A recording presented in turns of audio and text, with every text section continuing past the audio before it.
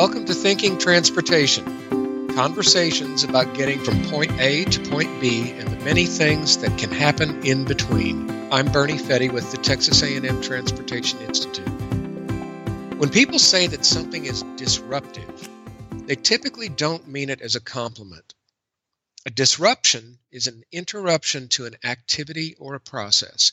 And we teach our children that it's wrong to interrupt people when they're speaking, don't we? In the business world, on the other hand, disruption has been recognized for its positive attributes for more than 20 years. Much more recently, the idea of interrupting an activity or process, particularly in the service of saving lives, has gained traction in helping improve roadway safety.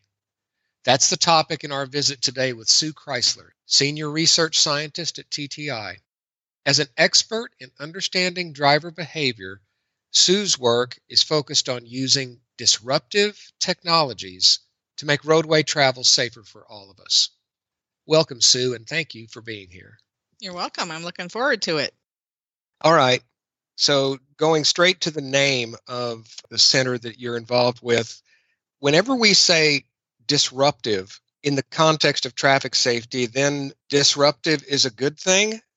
We think it could be a good thing. I mean, the old ways of dealing with traffic safety are still resulting in over 35,000 people dying in vehicle crashes every year.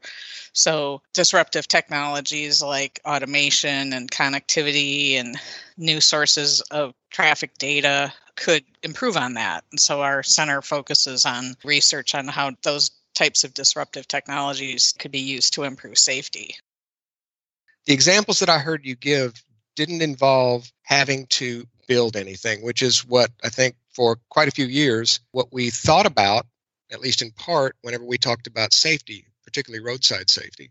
The approach that you're taking by harnessing technologies in a more productive and less disruptive way, that would also save money then, right? Yes, it could save money in the long run because the kind of infrastructure improvements that this technology needs are things like broadband internet access and other forms of connectivity through fiber optics or other items like that. And so there will be the need for some initial improvements, but the maintenance of those could potentially be less expensive compared to the more traditional guardrails and other steel and concrete. Steel and concrete, right.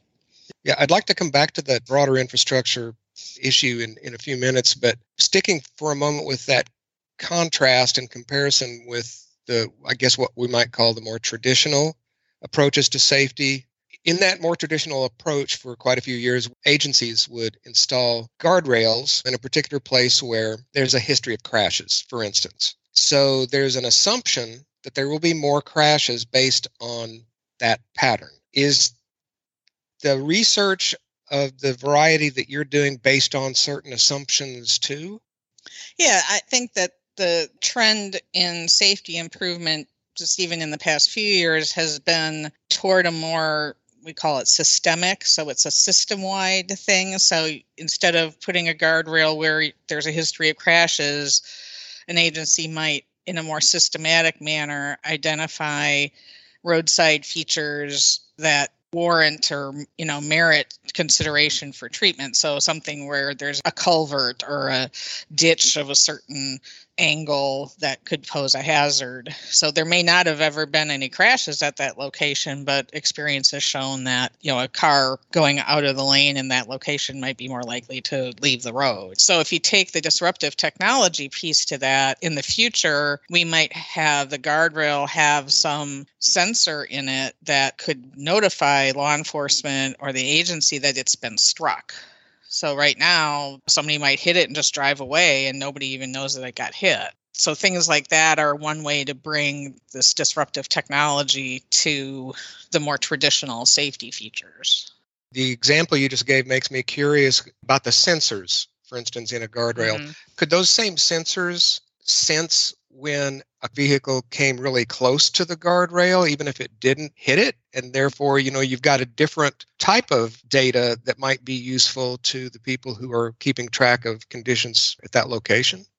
Yeah, exactly. And that kind of data for proximity, for sort of a near miss, can be really helpful to feed back into that systematic safety analysis to know how frequent are people getting close to that.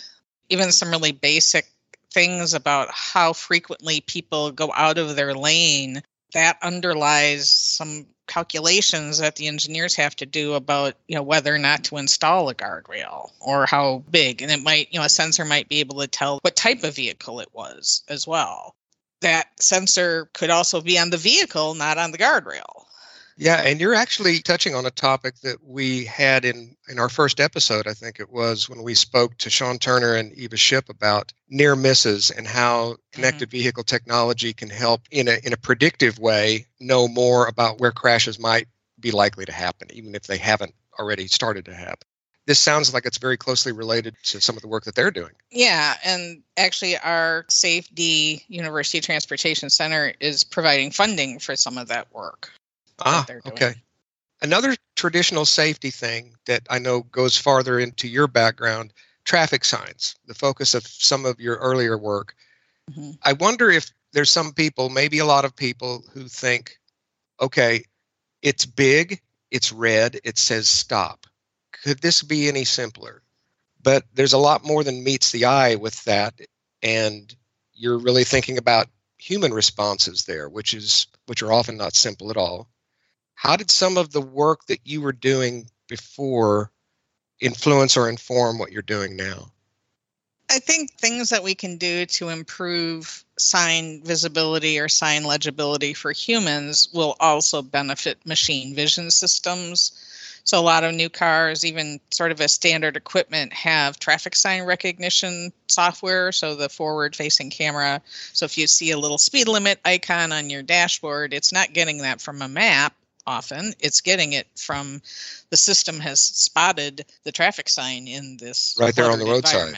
Yeah. And it's not perfect and it misses some. I drove in this morning and I noticed it missed one, but things like having the sign big enough, having a border around the sign helps cameras identify that shape, but it also helps people identify that shape both daytime and especially at night. So that's why there's a white border on a red sign, because at night that red isn't very bright, but that white octagonal border stands out against the dark sky. Yeah, I get it. It's always been about visibility in the work that you've been doing. It's just that you're concerned now about the visibility for cameras, not just the visibility for the human eye. Right. It also points to the really increased need for the uniformity of traffic signs, across the country and possibly across the world, to train these machine vision systems to recognize that that's a stop sign. Stop signs always have to be red and octagonal.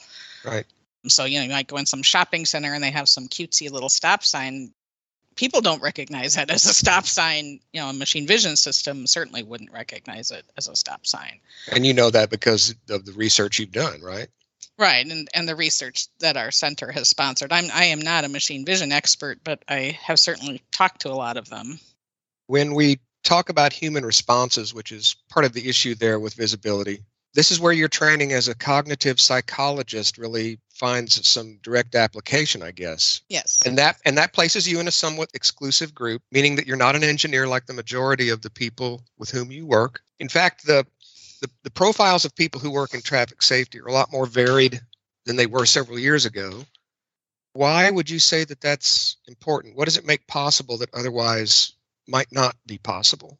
I think having input from people from behavioral science writ large, psychology, sociology, public health, it helps contribute to understanding people's behavior, motivation, how to possibly change that behavior. And I think the biggest thing is that it brings an appreciation for the wide variety of people. Often I've seen it where someone with a more strict engineering background assumes that everyone's going to behave the certain way. And they'll say, well, how do we fix that? And I say, well, it depends. I say it depends a lot because it's going to depend on how the person is and what state that person is. A person can be a conservative, safe driver sometimes, but then if they're impaired by alcohol or tiredness or screaming kids in the back seat, they might not behave so rationally anymore. And so I think trying to design systems that can accommodate that wider variety of roadway users is what sort of this interdisciplinary approach brings. Because none of these problems are simple, and so the solutions aren't necessarily simple either. Right. Along with multidisciplinary teams, you are also, it seems, trying to start growing new professionals from a very young age.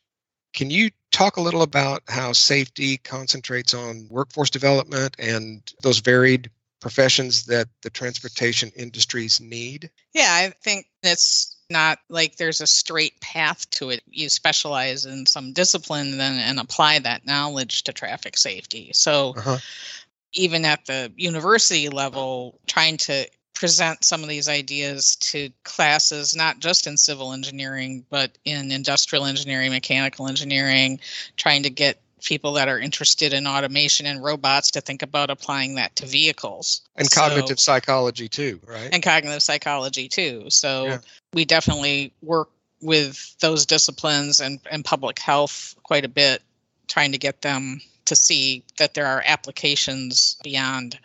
A lot of people with training in human factors like me end up applying that to medical devices or seating, ergonomic type things. And so trying to get industrial engineering, human factors people interested in traffic safety. And I think you can start even at an earlier age. Right. Because aren't you doing some work that is really focused on K through 12? Right. So kindergarten, really? Kindergarten. What does that look like?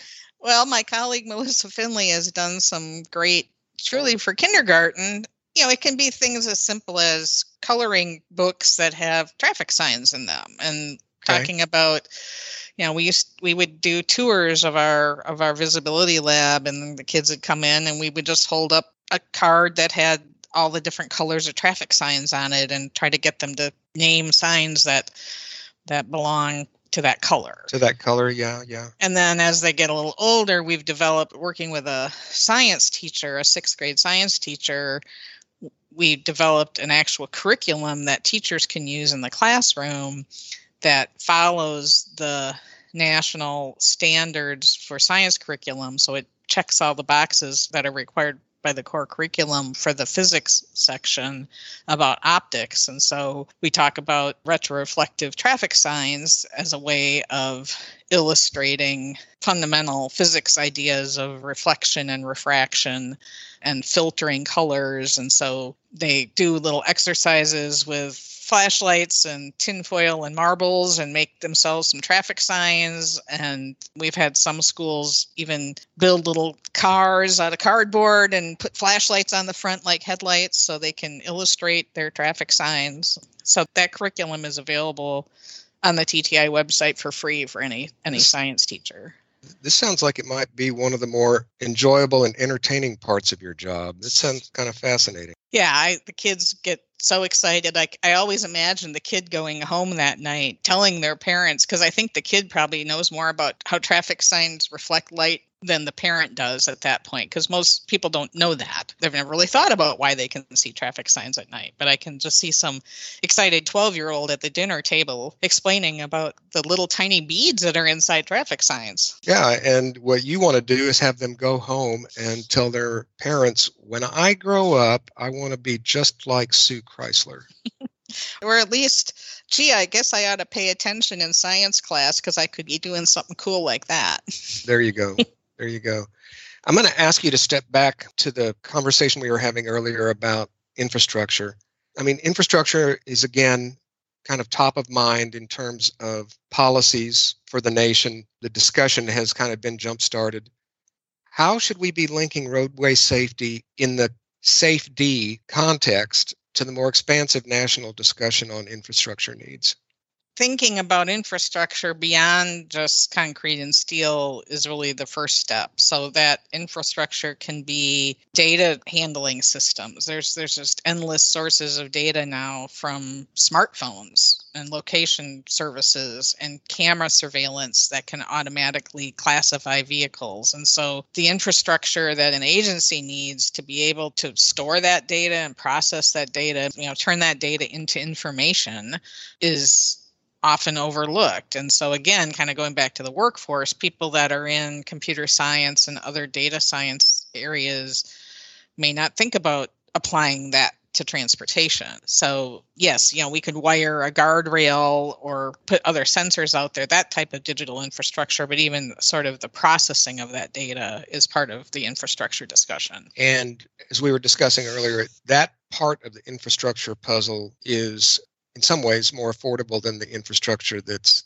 out there now. It could be, yes. Yeah, okay. I think there's going to need an initial investment to upgrade, especially in rural areas. Right. So it's kind of front loaded. Right. You have to focus on the things that are immediately in front of you with your research program.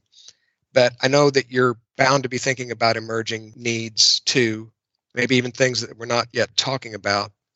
What are the biggest questions lurking on the research horizon for you? I think working in this area of disruption that the U.S. DOT has, provided funding for our University of Transportation Center to look at these kind of be forward-looking technologies. I think the other area that our center touches on that we haven't talked about much is transportation as a service. So things like ride shares, shared bicycle, dockless scooters, things you see in urban areas.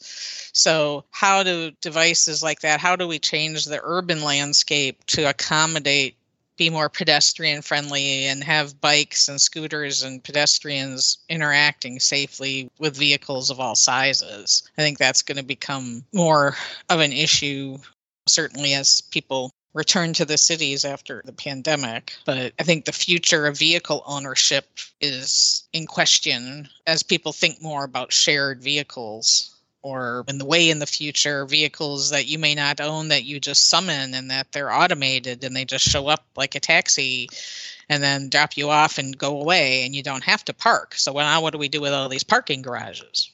Yeah. Because we don't need to park our cars anymore. Right. You have no shortage of things to work on, it sounds like.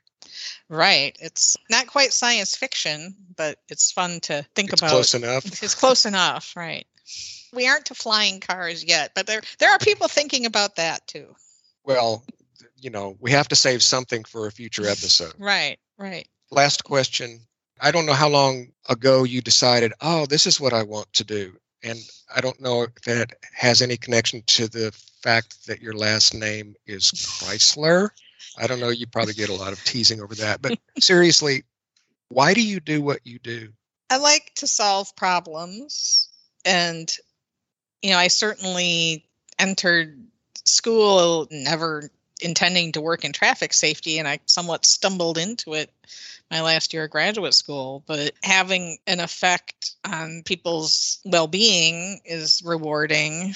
I like being able to point at something tangible and say, I helped do that. One of the projects I was involved with at TTI 15 years ago was looking at installing pavement markings that were the color and shape of an interstate shield. So right on the highway, you're coming up, say in Houston, there's a great big interchange and lots of highways are meeting and you don't know which lane to be in. And there's 6 or 7 lanes of traffic and the signs are overhead and you're not really looking at the signs because you're too busy trying to look ahead of you. Well, what if we just slap thermoplastic onto the road to help you? And it worked great. And I was in Houston recently and saw them and said, yeah, they're still there. And I did that. That's cool. And we're glad that you did that. Thank you for sharing your time. This was just as fascinating as I was expecting it to be. Thanks very much. Thanks, Bernie. Sometimes solving a problem begins with the thing that caused it. When someone is bitten by a poisonous animal, the person can be treated with antivenom, made from the actual venom of the animal in question. Roadway safety can work a little like that too. Using a cell phone while driving can be distracting and potentially deadly, but the same technology that makes that communication possible can also help prevent vehicle crashes. It all depends on how the technology is applied. Thanks for listening. We hope you'll be back next time for a conversation with Tim Lomax, a senior research engineer at TTI and for more than 30 years, a co-author of the Urban Mobility Report, considered by many to be the most definitive periodic study of America's growing traffic congestion problem. As Tim will explain, The pandemic helped us hit the pause button on roadway gridlock, but the traffic jam hiatus did not last long. Thinking Transportation is a production of the Texas A&M Transportation Institute, a member of the Texas A&M University System. The show is edited and produced by Chris Porteau. I'm your writer and host, Bernie Fetty. Thanks again for listening. We'll see you next time.